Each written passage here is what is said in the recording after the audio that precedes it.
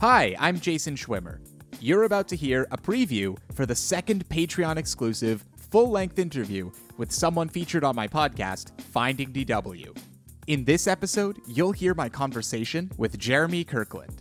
I'm sure this comes as no surprise to anyone, but I love podcasts. And in early 2020, I responded to a call to action from my favorite podcast, Blammo, hosted by Jeremy Kirkland. He was asking the audience if anyone wanted to get involved with the show, and I thought that sounded like a cool idea, so I reached out. Over the years, I've gotten into the habit of sending emails like that, or applying to jobs, fully anticipating that I won't hear back. But long story short, in August 2020, I started working for Jeremy's podcast, Blammo.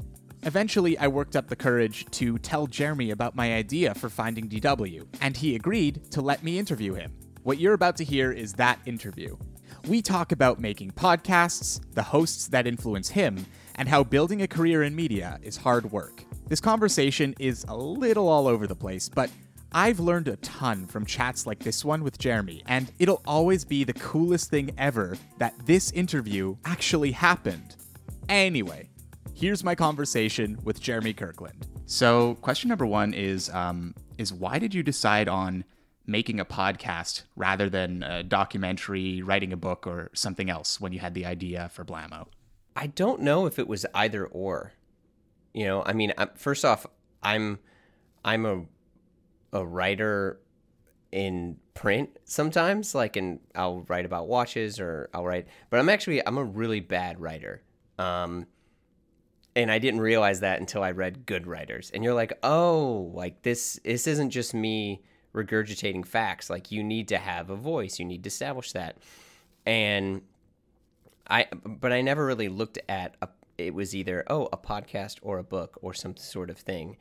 I just wanted to find a way. I mean, this sounds so cheesy, but I just wanted to find a way to kind of capture some of the conversations that I had with friends of mine, all of which were far more intelligent and successful than me.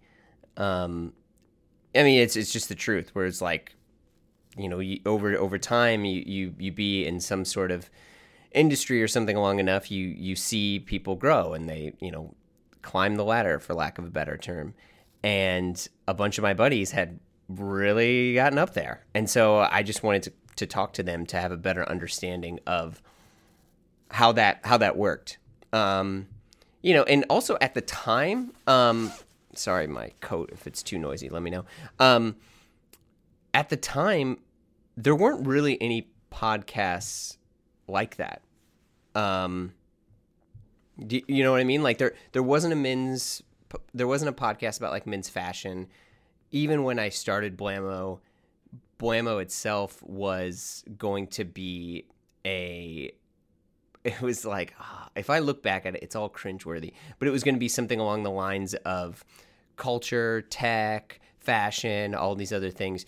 It was so ambiguous that there was just no focus to it. And so I didn't really know exactly like what I was doing. And the good thing is it was okay. Like there wasn't like, I'm going to do this and make money. It was just like, hey, this would be fun to do.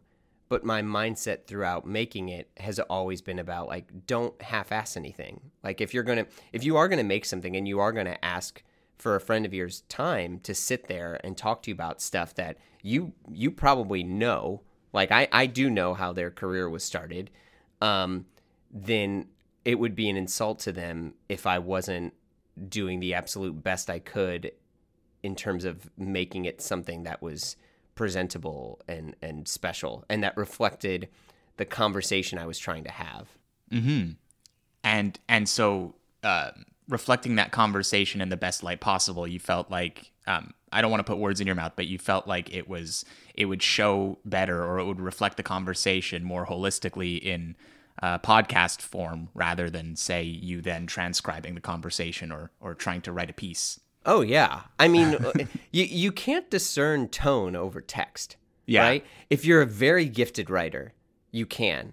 Like, if you're Dickens, you can feel, you know, the emotion in the stories that he's written. But if you're me, I don't know how to do that. Like, I'm just not good at it. So it's much easier and honest to let that happen. If there's a pause in someone's voice, you can hear that. You can hear the tension. You can hear if someone's nervous. You can hear whether or not they actually believe what they're saying, if they're kind of backpedaling, and and that's you can only capture that with an actual recording of the person that's saying it. It's just and a lot of hosts of podcasts vary in terms of their experience in the field of the subject of their podcast. So like a movie podcast can be hosted by either someone who's just a fan of movies who doesn't have a job in that industry, or maybe some big time Hollywood celebrity. How does your background in music and working in the music industry inform your podcast production? So for me, when I originally moved to New York to play music. I grew up, my dad was a musician. I grew up around a recording studio. Not that I was a pro in any way, but I did have some mild understandings of how sonic recordings could be done and done better. I worked at Sony Music Studios for a very, very tiny bit when I had first moved to New York before it got shut down. And I also got to be around other producers and other people, in addition to recording my own music and working with a producer named Kyle Johnson. And what was great there is you also got to see there's a lot of psychology in audio recording. An example would be, and this is stuff that's like documented across the board, right? Like Brian Wilson would do this, the Beach Boys.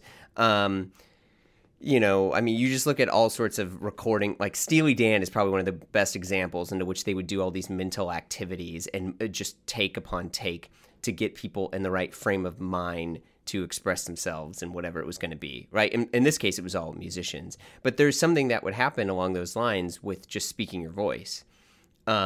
You especially in podcasting, right? I mean, and this is not a secret in any way, shape, or form, but it takes a while for people to warm up. Mm-hmm. Right? Like once people know, there's like this joke of like red light syndrome, which is like the red light of a recording. And when someone sees that, like, oh my God, I'm being recorded, they might, stutter or second guess what they're saying because it's being recorded, right? Yeah. So, I got to see, at least from all the background I'd had in music production, different forms of, I guess, like mental exercises in ways that you can make someone feel calm and at peace. In that way, it doesn't matter if they're being recorded. The focus is just a conversation. There's no concern over, is there going to be too much reverb on my voice? What's the compression you're going to do on this? Is the room sound okay? Which is good and bad, right? Because when you try to make any form of an audio podcast, especially now, right, in like, COVID era,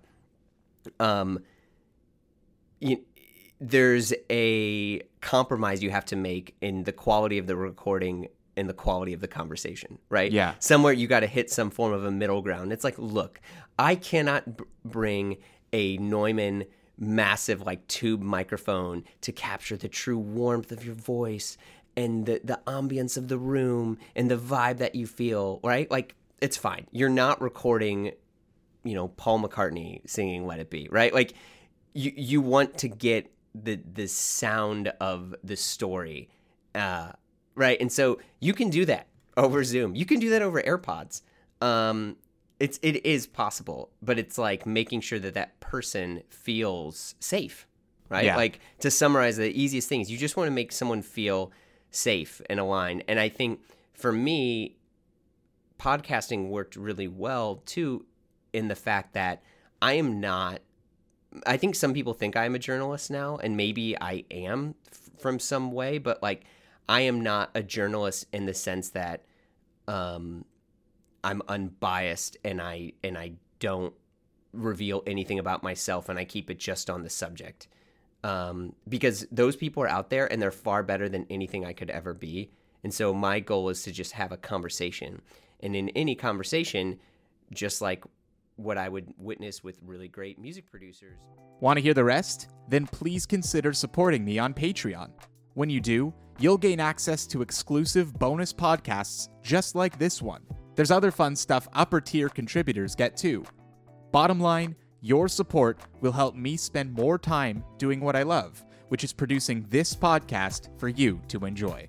Head to patreon.com/findingdw. That's FINDINGDW. There's also a link in the episode notes.